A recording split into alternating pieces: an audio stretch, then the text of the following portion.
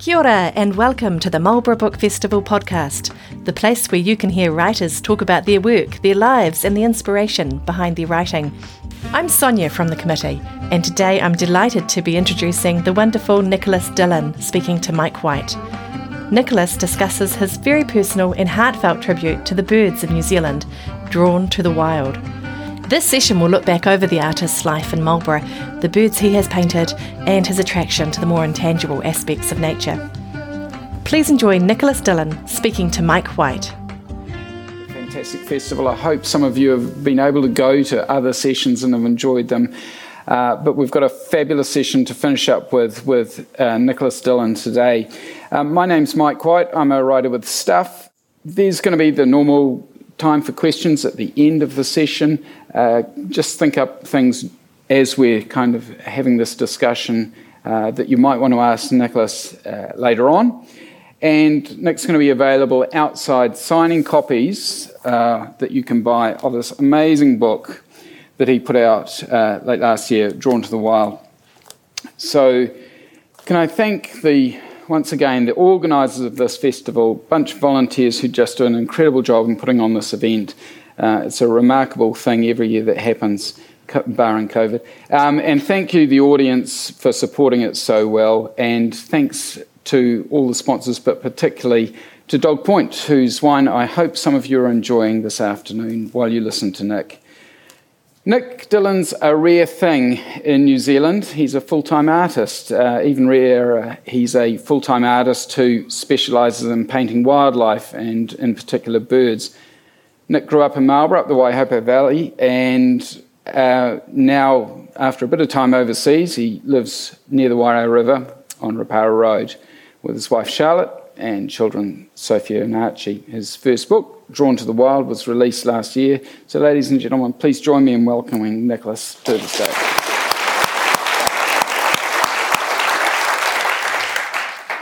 So, Nick, tell us where this all began and a story as a 4-year-old with a thud on the window. I mean, as time's gone on, I've looked back, as we do, and the thing that I remember, what drew me to birds and pursuing this idea of having to make images of them, and the very earliest memory that I have is of the little cottage that we were living in when I was 4 or 5 years old. And as Mike said, there was a thud on the window, and I was perplexed by where this noise had come from. So I rushed outside and rushed to the window and looked out, and I saw the only thing I could see that looked different in the garden bed below at that age was what looked like a sort of stripy sock.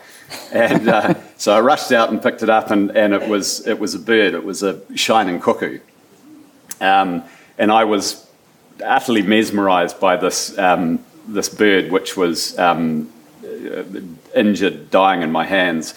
And I think the thing that I'd seen birds before, of course, but this bird I was holding on to, and it shimmered and with this iridescent plumage, and something very deep inside fired up back then, and it's exactly the same feeling that I have when I get excited about making a painting or having an idea for a painting or seeing something now.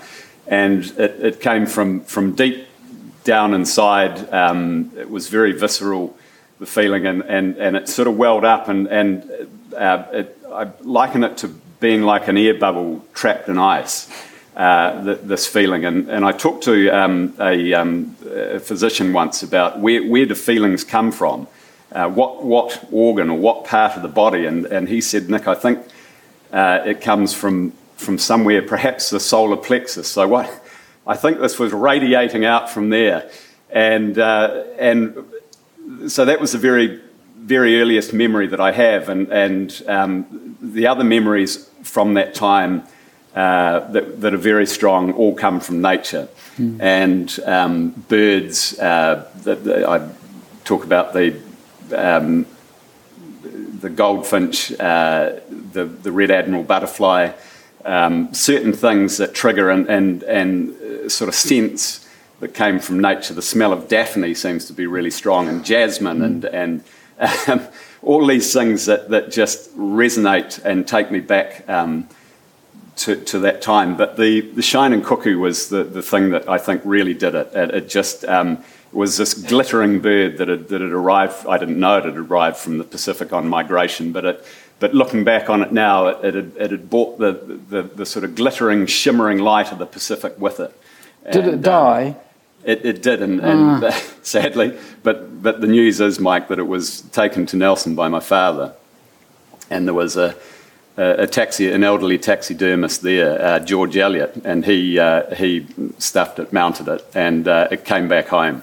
And do you still have it? I don't, but it belongs to someone I know. So yeah. Oh, fantastic! Yeah. I got rid of all my stuffed creatures. I went through a phase of needing them out of the house. So describe the environment that you're growing up on the farm. I think the farm had been in your family since about 1848, isn't it? That you were growing up on, and your parents were farming then up the Waihopo. Just describe the environment and what you're seeing when you look out from your house and the creatures that are in it. Yeah.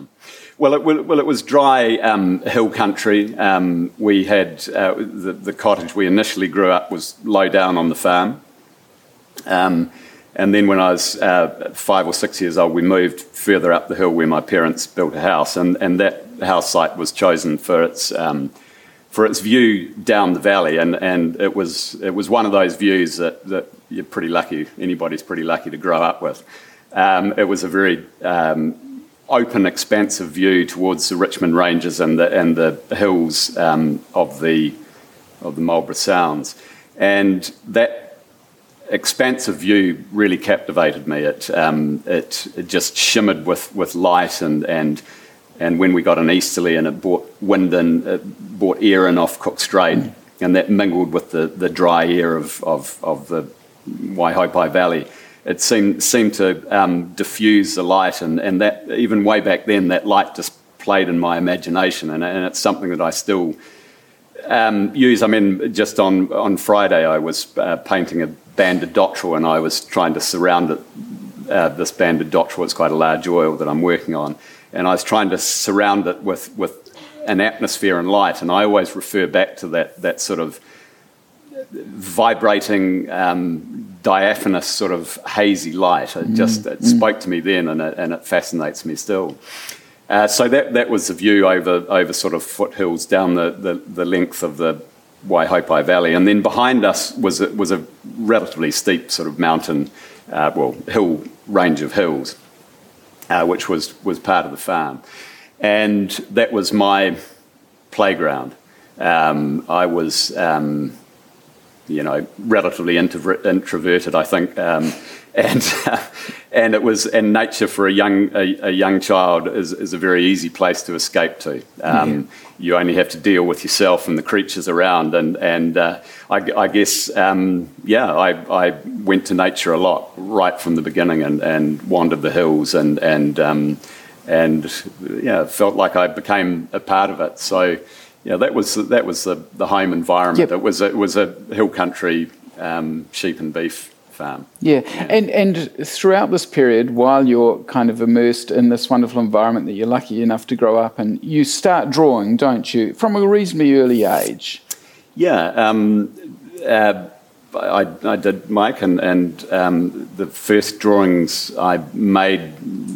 Well, I'm sure I was drawing before 6, but I think that the first drawings that my parents kept were this one here, 1972. They aged what? Aged. Sorry, 6. we're gonna make it your age now evident to everyone, but you have to tell us how old you are now. Yeah, around about, shall we say 5 or 6? Yep. So that's a red-tailed tropic bird. I'd never seen a red-tailed tropic bird. That came from a book, a photograph, and I had this desire to make images of birds. And we talked about banded dotterel earlier on.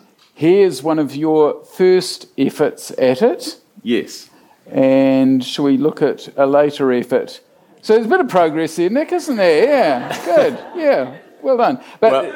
So interestingly, that second shot I've used that very pose, which was drawn while I was sitting in the Wairau River a couple of years back. And that very pose is the painting I'm talking about that I'm working on now. So I've used that for that painting. But if we go back to where we were, this painting, which was made in 1972, this drawing, I think 1972 as well. And I've put it alongside here a plate of the banded dotterel and the New Zealand dotterel from Buller's Birds. Yeah. So that, seeing those drawings, those books rather. Tell us about that. Buller's Birds, a lot of people will probably know better than me, but it's this kind of iconic book of New Zealand bird life, isn't it? Yeah. And your grandparents had a copy. It's like an 1880s copy of this. And as a kid, they would bring it down and you were allowed to leaf through it, weren't you? It was a pretty special kind of experience for a young kid, I imagine. Well, it was phenomenal. It was the biggest book I'd ever seen. I mean, it was huge and it weighed a ton. Well, there were 2 volumes of it, and it was bound in calf. Well, they were bound in calfskin, and they had sort of gilt gold edges to the pages, and every plate, every image was shielded with a piece of tissue paper. So, pulling back that, I write about it in the book, that experience of taking off removing that leaf of tissue paper and looking at the image was for me was just terribly exciting. Where's that copy of Buller's? It's in my studio. So you've still got it? Yeah. Wow. So it's 1888, as you said, and back then it was the second edition, and people had to subscribe to copies, and their names are in the front. So it's a incredible thing to have. Occasionally you would draw other things. Only occasionally, though? I think I probably drew all sorts of things, Mike, but birds were certainly the evident output. You loved hares, though, didn't you? Yeah, and that was something. I mean, on the farm, of course, we were out on the farm all the time, and my brother and sister and I would always ride on the back of the four-wheel drive, and we'd go over the back of this front country, this steep hill country, and what we turned out the back. And my eyes, of course, were always on the outlook for things in nature, and birds were there, and I was, sort of capturing these images in my mind's eye and taking them back with me inside to draw when I got home. But the other thing that really captivated me were hares, and these things would just spring out of nowhere, just materialise out of the tussock. And I got really fascinated by them. And then it became a little challenge to myself at that age to see if I could spot them just lying on the hillside or sitting on the hillside. And I just loved the way they became part of the landscape. And it built up a very... I built a very good eye, I guess, for looking, for sort of honing my skills for looking. I look back on that time as it being quite formative. It's a brilliant training ground, isn't it? But while you're immersed in this environment of the farm and the hill country Marlborough, then you were exposed to another environment completely, because you say that your father wasn't exactly a passionate farmer, and he actually loved the water and the sounds. And so all of a sudden, when you were able to go down the sounds and had a boat, you were exposed to a whole lot of other birds that suddenly you were able to start drawing. Yeah. No, my father was, he was frustrated by farming a lot of the time, and in the heat of summer it all got too much, and the flies and the sheep and the tranquil waters of the Marlborough Sounds called him, and so we'd fly down the valley at something like 140 k's and down Rapara Road, which was all, there were no grapes back then, it was just bare stony bony sheep country and sheep shot from the fence lines and shades of tree shade, and we arrived in the Sounds, and everything just suddenly became very peaceful. And anyway, we sailed, and so seabirds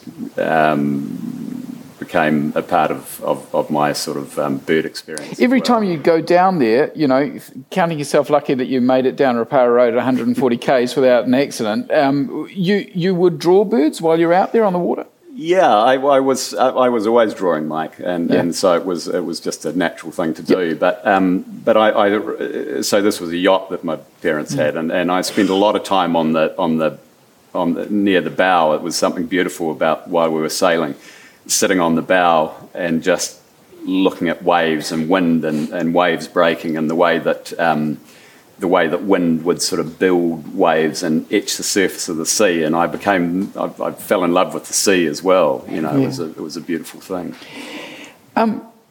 So this innate talent and this extreme energy and enthusiasm that you have for art and for drawing and for birds, how much is this encouraged, fostered at school while you're there?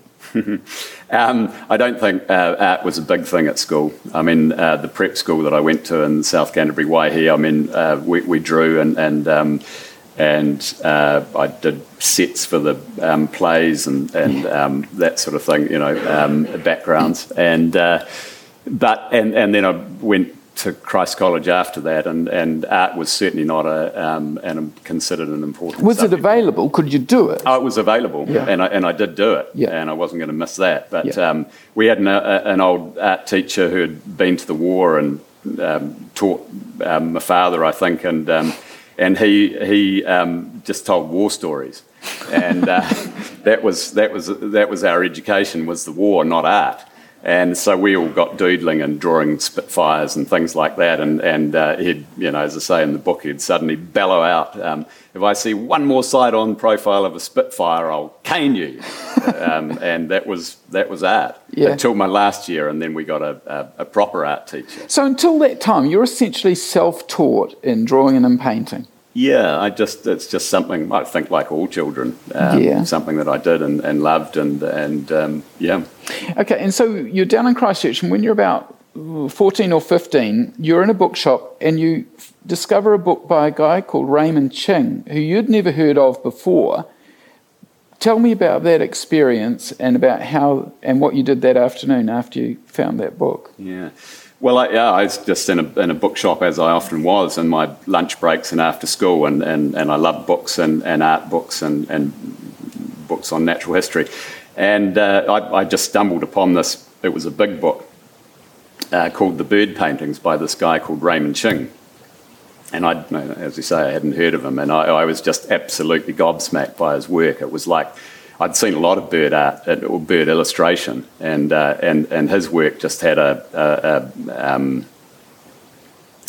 vitality and a lifelike quality that I'd not seen anything like it, and I don't think the world had seen paintings of that lifelike sort of quality. And he was a New Zealander. And he was a Kiwi. Yeah, he was a New Zealander. Where did he live in New Zealand? Well, he was, funny enough, he was brought up in Nelson. Nelson originally, and then Wellington, and then he moved to the UK, where he's come back and forth, but now lives there. So that was a pretty exciting moment, and I was just shaking with excitement, and was in the bookshop for a prolonged amount of time, and the kindly woman behind the book behind the counter suggested maybe I should head off to the library, where you could go and spend time looking at books. Yeah. And so I went to the library, biked straight to the library. Skipped school that afternoon, didn't you? Flagged school. Yeah. That was not. I'd forgotten about school, to be frank, and found several other copies of other books that he'd produced. By that stage, was Raymond Ching world class? He was being recognised around the world. Yeah, he'd illustrated a book, the Collins, a field guide essentially in England, the Collins Guide to the Birds of Britain, I think it was called, and that had to much acclaim. And then he'd produced more serious paintings that weren't just illustrative, and he was being heralded as the big news. Yeah. So when you eventually did return to school after the library session, you tell us about what your school careers guidance counsellor said when you suggested you wanted to be an artist. Yeah, well, we had these meetings with the careers advisor, and I suggested I was interested in art, vaguely, strangely interested in, for a bloke at a school like that, interested in fashion design, and winemaking was the other thing. But I said to him that art was, that painting was really the career that I wanted to pursue, and he just looked at me and he said, well, seriously, Nick, this school, we're trying to produce lawyers and doctors and so on and so forth. And I said, I was kind of thinking, come on. and he said, how are you going to be able to afford to drive a BMW? He thought that might flatten me. But I was just like, I gave up at that point and headed out the door.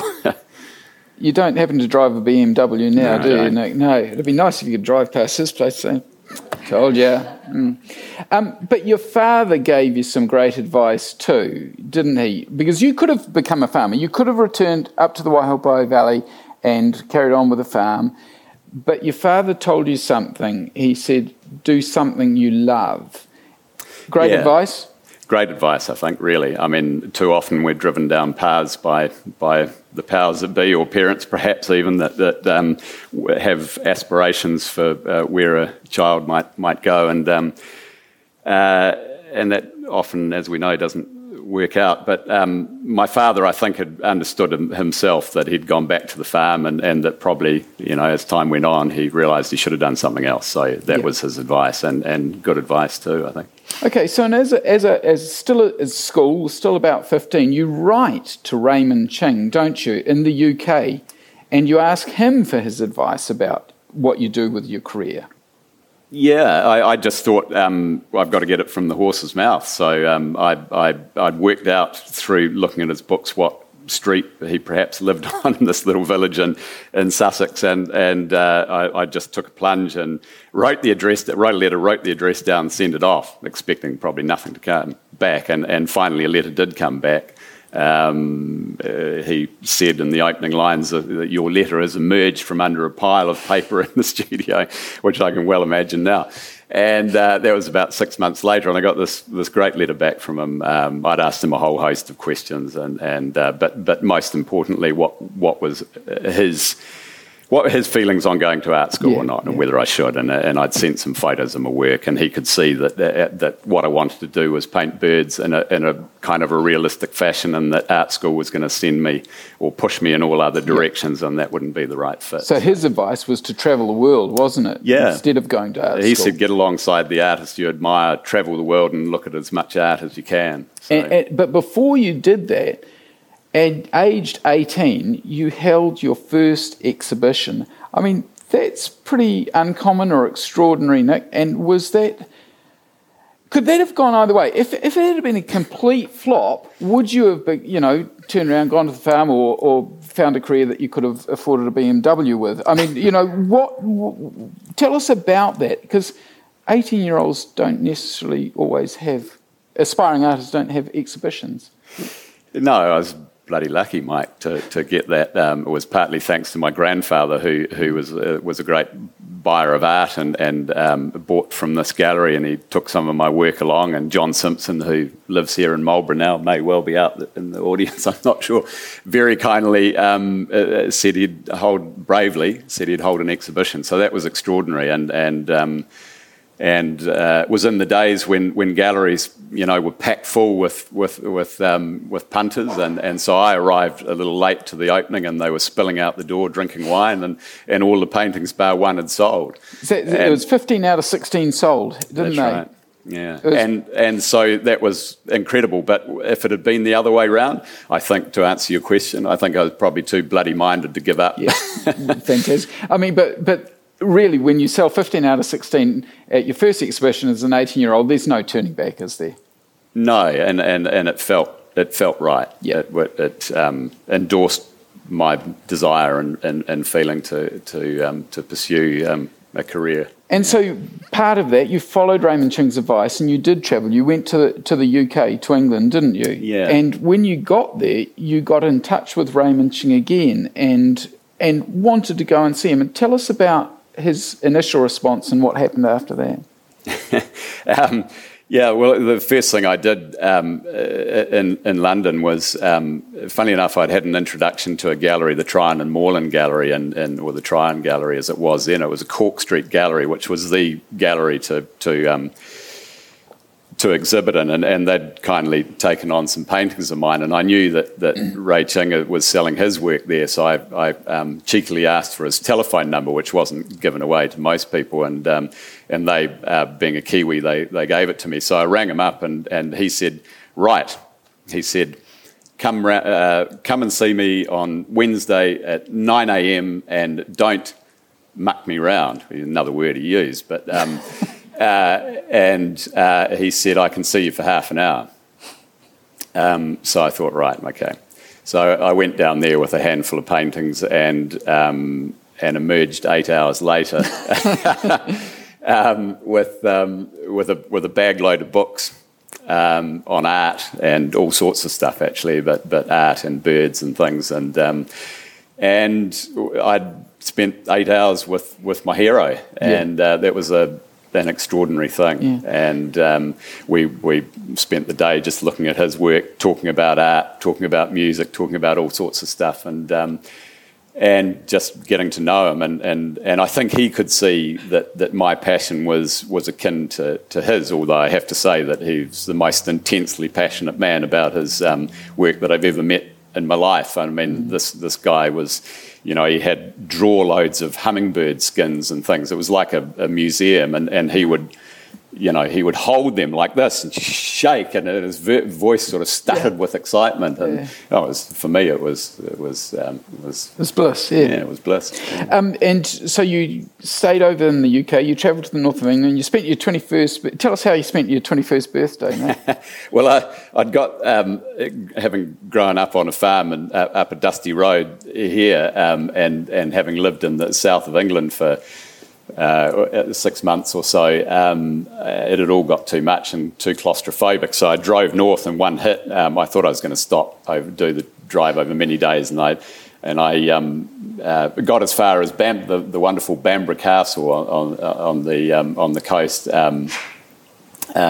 in northern England, and I just pulled up in the sand dunes there and thought I was just asleep in the back of my vehicle, as you do at that age, and it was just amazing. I stepped out and it was dusk, and this beautiful soft northern dusk, and there was Bamburgh. I mean, I'd barely seen a castle in my life, and here was this extraordinary castle with rooks and ravens and crows wielding around its towers, and right beside me where I'd parked my car, this short-eared owl was sitting looking at me like the wildest creature I'd ever seen, and I just felt at home.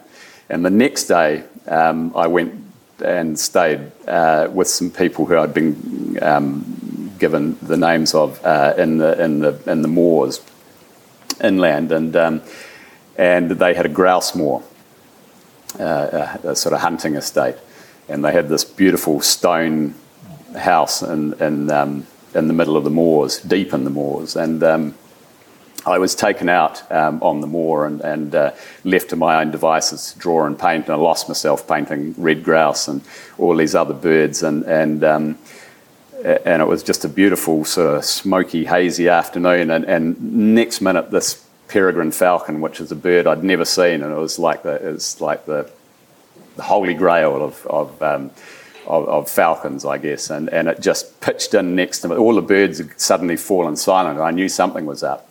And it pitched in on this rock a couple of metres away and just was there. And after the short-haired owl experience, it was like, and it was my 21st birthday, and I just felt it was just one of those serendipitous moments where I felt that that life was meant to be. And then you got the opportunity to have an exhibition over there, and you spent, while you're preparing for that, you spent about a year, was it, in North Norfolk, and preparing paintings for this exhibition, and you began painting oils at this point. And one of the paintings that you did at this time, I think this one, is it? The Eurasian avocets. The avocets, yeah. Now, you say that this remains one of my better works. Explain why you like this, why you think it's one of your better works, even though it's from a long time ago now. I love the composition, the light. It just all came together. It's the second oil painting I've ever made at that time. And it just worked. It was one of those things that sometimes paintings come off really well, and I still look at it. It's, funnily enough, owned by a friend of mine in Christchurch who happened to be in the UK. His father had just sold a phenomenally expensive old Alfa Romeo P3 at Christie's at Monte Carlo. Rob had a bit of money up his sleeve at the time because he had a dole out from this, and he came to my exhibition. It was quite a hefty price, and even then English pounds then. And he just said, "I'm having that," and I said, "Fantastic." So you get to see it every now and again. Yeah, isn't that nice? Which is lovely. It's even been here at the Millennium Gallery on exhibition. So, You eventually did come back to New Zealand in your mid-20s, and when you arrived back after this amazing experience that you've had in the UK, and you've travelled around Europe also looking at an awful lot of art and talking to people, but when you arrived back here, did people kind of think, oh, well, Nick will have got that out of his system, this bird business, and did they think that you'd kind of now get a real job that could afford a BMW? I don't know. I think it had become clear that I was going to paint, and certainly birds. But I have regularly been asked this question of, and by close friends too. Are you still painting birds? As though that's just something you do to start with, and then you grow up and get a real career as an artist, painting something else. But you returned home to Marlborough too, didn't you? I mean, in a way, it's a nice parallel with some of the birds that you paint, the migratory birds. They return home to where they are. Tell us about, this is the bar-tailed godwit, isn't it? So tell us a little bit about this amazing bird that, and just very briefly, what its annual cycle is essentially. Yeah, godwits have become pretty well known, so a lot of people know the story now, but they're an extraordinary bird that breeds in Arctic, across the top of the Arctic, really, the Arctic tundra in Siberia. There are various different subspecies of the bar-tailed godwit, and we get one that breeds in Arctic Alaska. And they go up there for a very brief time, when they fly north, so they breed there and then they fly south to New Zealand. They go north through the Yellow Sea up through China, and this is all, they've got satellite monitors now, and we can see it all in real time as they do it, and it's extraordinary. And but the most remarkable thing is that they fly direct on their southbound journey across the vast belly of the Pacific, non-stop, 8, 9, 10 days. Against all storms and headwinds, and arrive here into northern New Zealand, and it's a phenomenal thing, and I've been lucky enough a couple of years ago to see 18 juvenile bar-tailed godwits land in front of me on a beach, and these are juveniles. They've just finished their migration. They've just finished flying across the Pacific. Juvenile birds, never been here before. 3 or 4 months old. It's staggering, and you can tell that they've just arrived because their wings, they can't put their wings, they've been doing this. They can't put their wings away, and they stagger around and they feed, and this was on the Mangawhai sandspit in Northland, and it was just an extraordinary morning, and these things came out of a leaden sky and pitched in next to me, and I just set up my scope and looked into their eyes, which just had this gleam like the ripened berries of the tundra that they'd left far behind, and just looking into that spirit was incredible. And I'm fascinated by them. I always have been, but to see that just really... Because we ring the bells in Christchurch, don't they, every year, But less heralded, but equally amazing. Bells don't get rung for these little fellows. These are the red-necked stint. It's about the only time it's laudable to be red-necked anywhere in the world now. But tell us about these amazing little things as well. Yeah, well, they're they're tiny. They're this long, and they're about, I can't remember their weight. But 30 grams, 30 I grams think you said. is something like that. And so they do the same thing, although I don't think they possibly go down through Asia. It hasn't been proved yet, down through Asia rather than straight across the Pacific. But they turn up here. These were drawn possibly at Lake Ellesmere, but maybe out at Lake Grasmere. And I love them. That just because it is more staggering than the godwit that a bird that small that could be blown straight back to Siberia, and these guys breed in Siberia and eastern Russia, somewhere north of Chukotka, and it's just phenomenal. It is. Yeah. You say in some ways you've been swimming against the tide, and I know Graham Sidney, who the great landscape artist from Central Otago, who I know you've got to know well and is a friend of yours. Graham Sidney's often said that he's faced criticism for being a realist and his paintings of the landscape are too literal. Have you ever attracted any comment or criticism about that you're just a realist? No, but I can smell it on the breeze out there, Mike. I think in art, art's such a broad delta these days, and realist art is probably considered like it's been seen before. It's been made for centuries, but really, I think, like Graham, to hell with it. We do what we love. Yeah. We need to put these things on canvas, and that's, although I'm probably after something that's a feeling that's more abstract than realist, I guess, in a sense, if that makes any sort of sense. And I mean, but realism is how I come to it. And I mean, you say, I paint birds to be honest and true to myself, and I continue to find it deeply rewarding practices. So it doesn't matter what anyone else might say or might think. It's you being true to yourself. Well, yeah, exactly. Yeah. And I think that is so important in everything we do as people, and we must believe in ourselves. And I think a lot of people go into art and because they want to be an artist, and they chase trends, and trends have always been part of art. But I think at the end of the day, if you paint what you love, what you truly believe, what is deep down inside, what is you. That's the most important thing. And who buys your paintings, Nick? Are they New Zealanders? Are they expats who are homesick? Who are your clients nowadays? It's a mix, really, Mike. And yes, paintings go overseas. People who want to be reminded of our birds who live away from them, and those birds and nature means something to them. People who have a connection with nature, but also people who love art, I think. Yeah. So it is a mix. Do you think you're still improving or changing at all? Well, I think gradually, yeah. And I hope that I'm improving, and that's certainly the desire. There's just so far. I feel there is so far to go, and at just a bit over 50. One starts to see the horizon out there, and I go, shit. There's a lot of work to be done, because I feel I'm a long way from what I could be. Yeah, to be honest. Yeah. And I don't.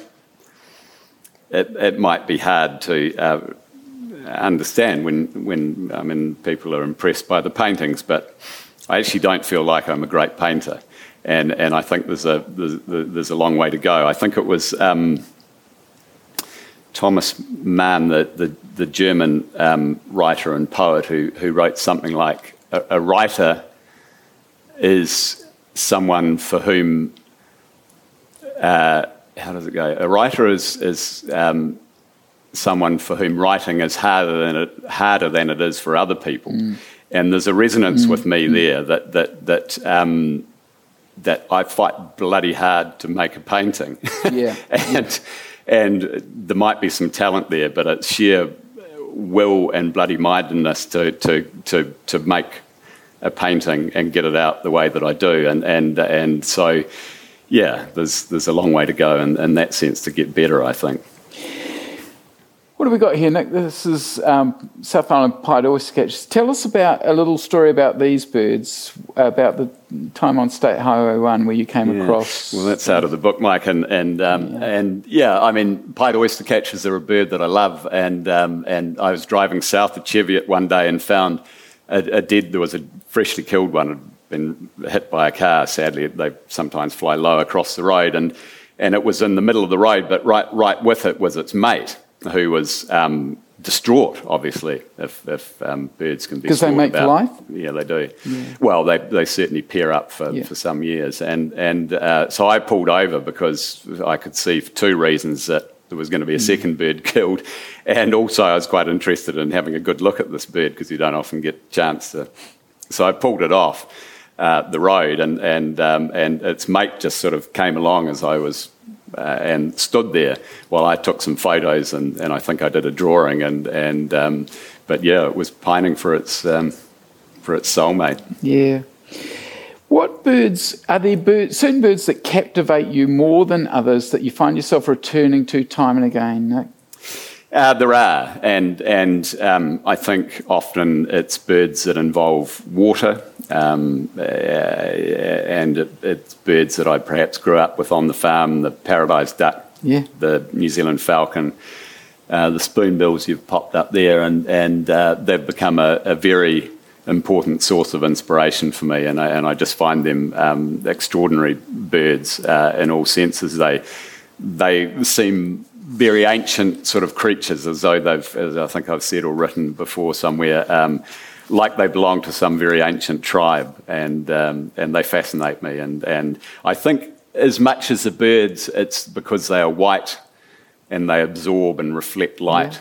And as that painting probably illustrates as much as any painting I've done of them, it's about something beyond something else that's going on. All this I've talked about that vibrating light and things earlier, and it's trying to embody that, this light, this. What are we all doing on this spinning ball? It's light that brings life. Without it, nothing would be visible. And I think in my paintings, although as I said, I'm a realist, and I'm trying to get beyond the bird or sense something beyond the bird, the invisible. And a Swedish poet and artist wrote something that's really resonated with me always, and that is that to see the invisible, we must thoroughly observe the visible. Thoroughly observe it.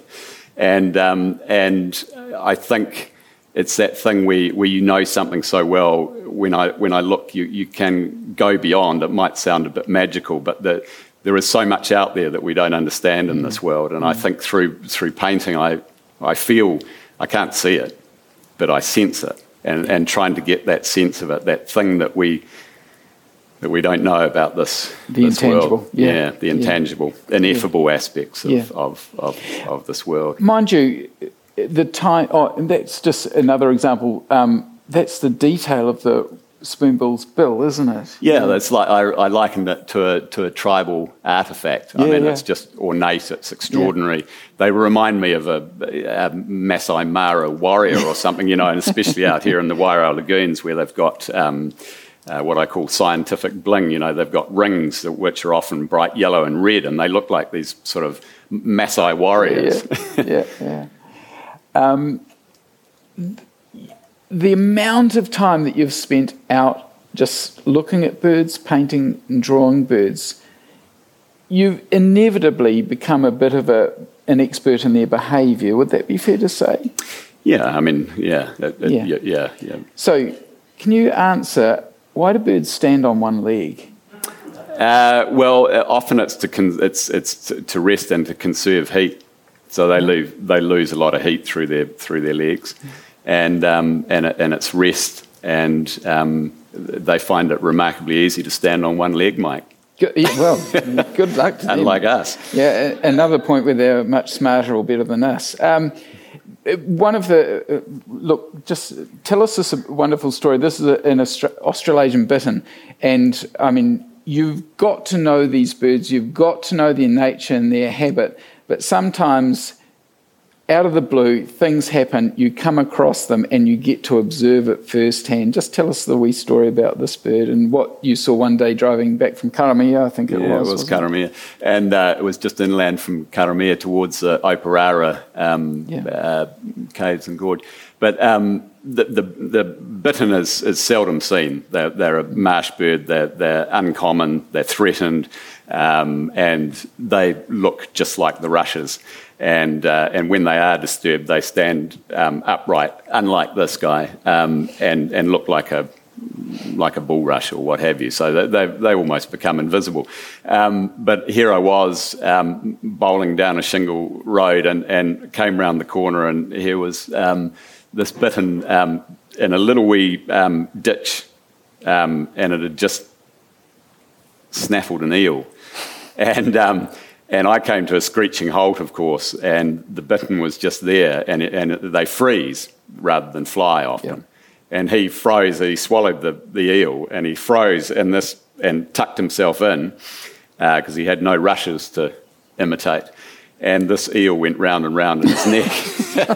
And I subjected him to some pain, I suspect, because I didn't have my drawing gear. That was in my boot, sadly. I learnt a lesson that day. But I did have a road map and a pen. So I sketched him out the window and then went on my merry way and let him have his dinner. But, that was all the while the eel's wriggling inside him or trying to get down. Oh, gosh. Tell us, that's a wonderful example of you being at the ready, seeing something and being able to sketch it.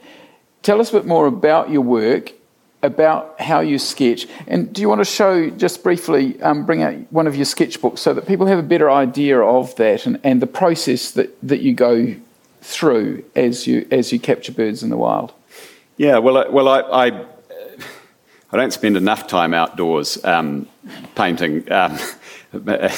I need to more, but it is my spiritual home, I guess. In that sense, it's my turanga waiwai. It's where I feel closest to myself, to my inner self, and working outdoors is that connection point. I can't work from photograph. I mean, I do take photographs and use them as well, but for me, the absolutely vital thing is to observe firsthand, as if you are seeing something for the very first moment. So the human brain remembers things and imprints that on our system, and to be able to try and see things afresh without it being coloured by previous experiences. I try to leave myself very open in that sense. The wonderful neurologist Oliver Sacks said that the visual image stays on the retina for about 7 or 8 seconds before the mind colours it with other experiences. So for me, it's getting that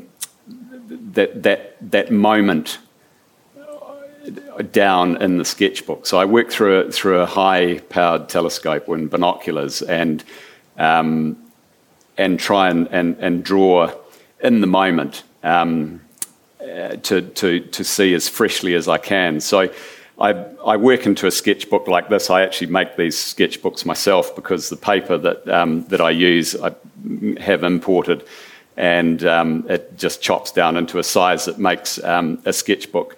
And so I learned how to bind books, and it's a craft that I kind of enjoy. But here is some sketches of a weka done on the west coast. It's an example. This one I actually drew, and I actually painted this the following day back in my studio because I didn't have a lot of time at that moment. But many of these paintings, that was on the Mangawhai spit around the time I saw the doctorals that I was referring to, and that was painted on the spot. But I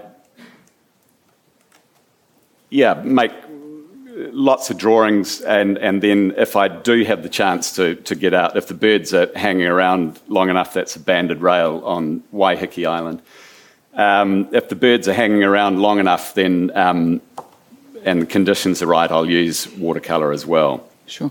The Wairau river, the valley, the lagoons, I imagine they're familiar stomping ground for you. How far do you roam, though? You've talked about other places in New Zealand. Do you consciously make trips around New Zealand to capture different birds? Yeah, sadly, well, not sadly, but I mean, because I love it, but most of the stuff is done relatively close to home, just because of the convenience and family life and children and things like that. I mean, I think as time goes on, I might roam further, but I do obviously get away at times, but I think there's something very beautiful about getting to know your own backyard, to come into contact with birds that you know on a regular basis, and an environment and a light and things, and you can never learn enough about it. So that so the Wairau River, Kaikoura Coast, the Upper Wairau, Sananad area,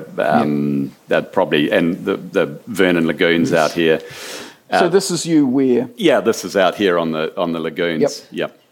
And is this, that's a common kind of situation to find you in? Like, is it binoculars? You've probably got a scope there. Normally I have a scope, and yeah, that's a typical sort of spot, finding something that's vaguely comfortable to sit on. Yeah, so do you take anything for comfort, like a chair or I've got a little blow up, the blow up mattresses we use for camping. Oh yeah. Well, I found one in Mitchell Sports here that they had that had been given by the rep, which was a miniature one, and it was just perfect for sticking under your bum. So that's in my backpack, and it blows up. And how many hours might you be out there for? It all depends. I mean, I can lose myself sometimes for hours. Yeah. Do you sometimes go out there or find yourself out there and just think, I'm not going to draw today, I'm just going to sit and absorb and enjoy this? Or is it always work when you're out there?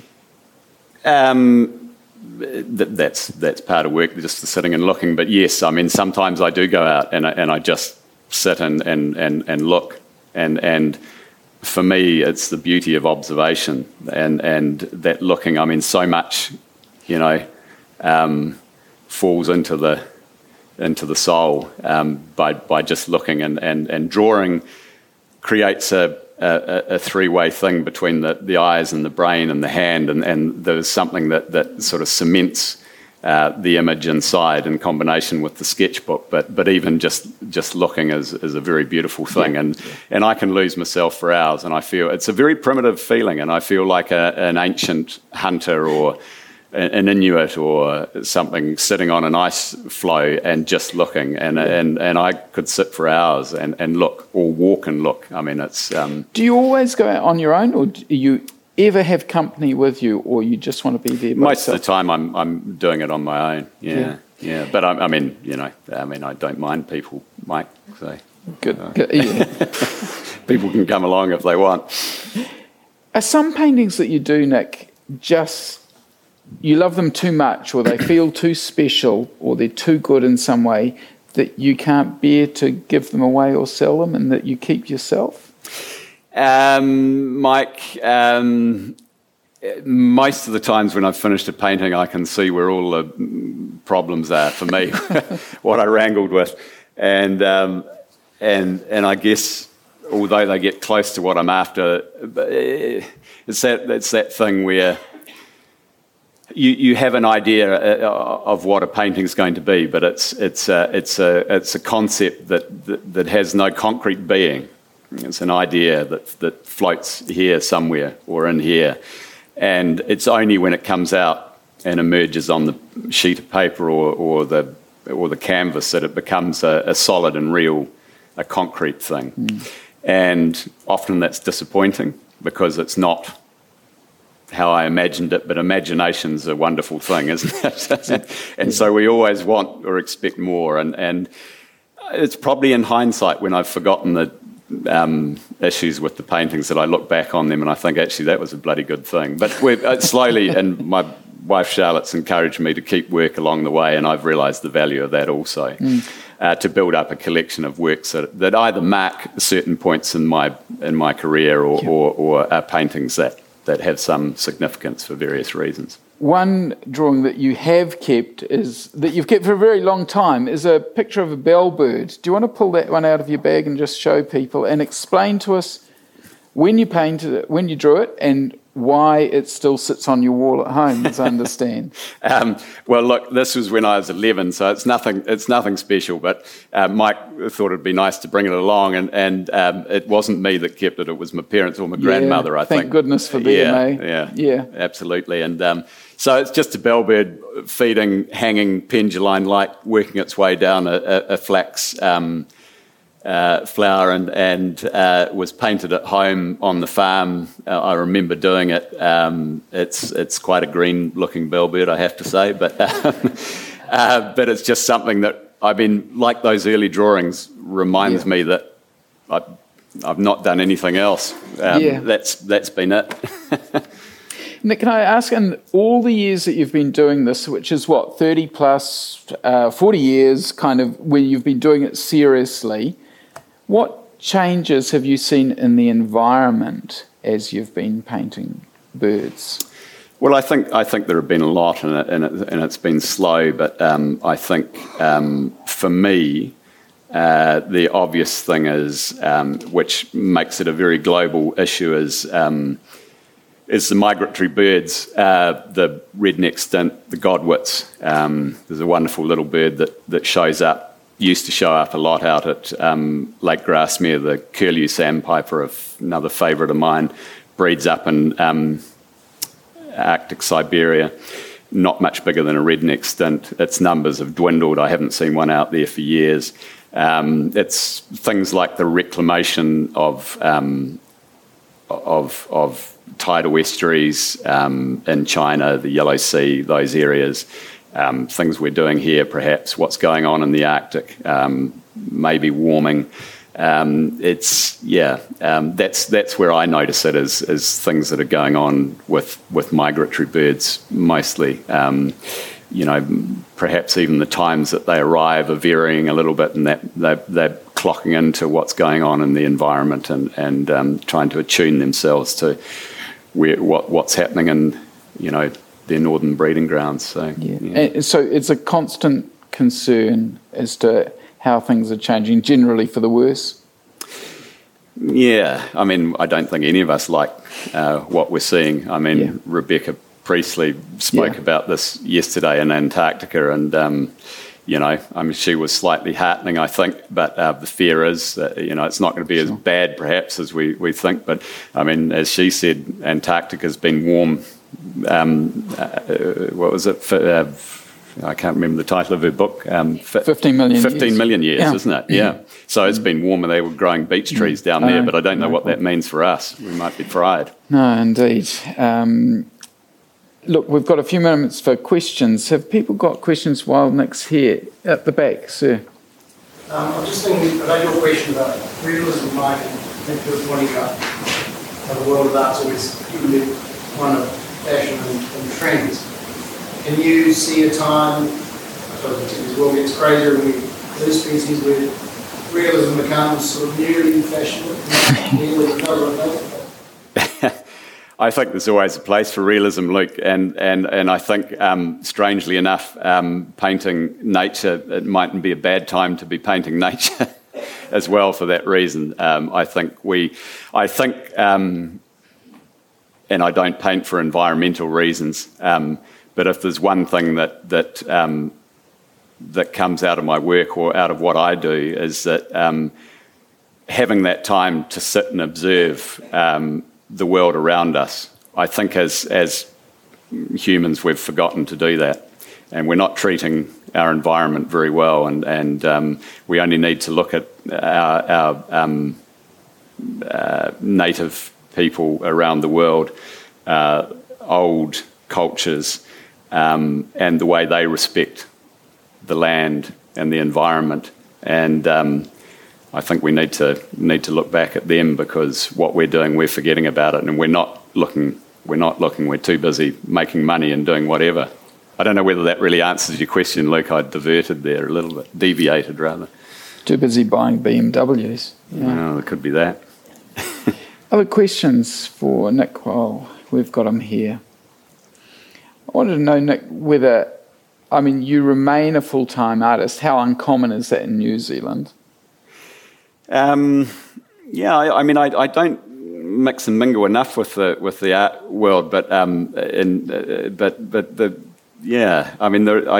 think the nature of making money from art, there are a lot who have to supplement it with another job, and so I feel very lucky to be able to do it full time. And I've been very well supported over the years, in the early years, by my parents, and then I've been lucky enough to sell paintings and sell them well, and increasingly so, and without the buying public, without those people who have supported by buying paintings, I wouldn't be doing what I'm doing, and I feel exceptionally lucky. Do you, beyond being lucky, that people like your paintings, do you just feel the luckiest guy in the world that you've been able to have a life doing exactly what you wanted to do, essentially? Yeah, that's not lost on me, Mike. It's I do, and I have to. As the older I get, the more I'm reminded that by looking at my friends who are battling with all sorts of stuff in their work environments, and here am I sitting on a log in the Wairau Lagoons, or in my studio doing pretty much exactly what I want. It's not to say that there's not been a lot of hard work and toil and grind, but it's a beautiful thing to be able to do, and to be able to express what I want to say. Well, thanks for doing it, Nick, and thank you for putting some of your amazing paintings into this wonderful book. As I say, there's copies of the books that will be available afterwards outside, and Nick will be available to sign copies of the book, Drawn to the Wild. We'll close the session now, but please don't go away, because it is the last session of the book festival. So Margie's going to come up and just say a wee karakia for us. But in the meantime, can you please just thank Nick for this wonderful session?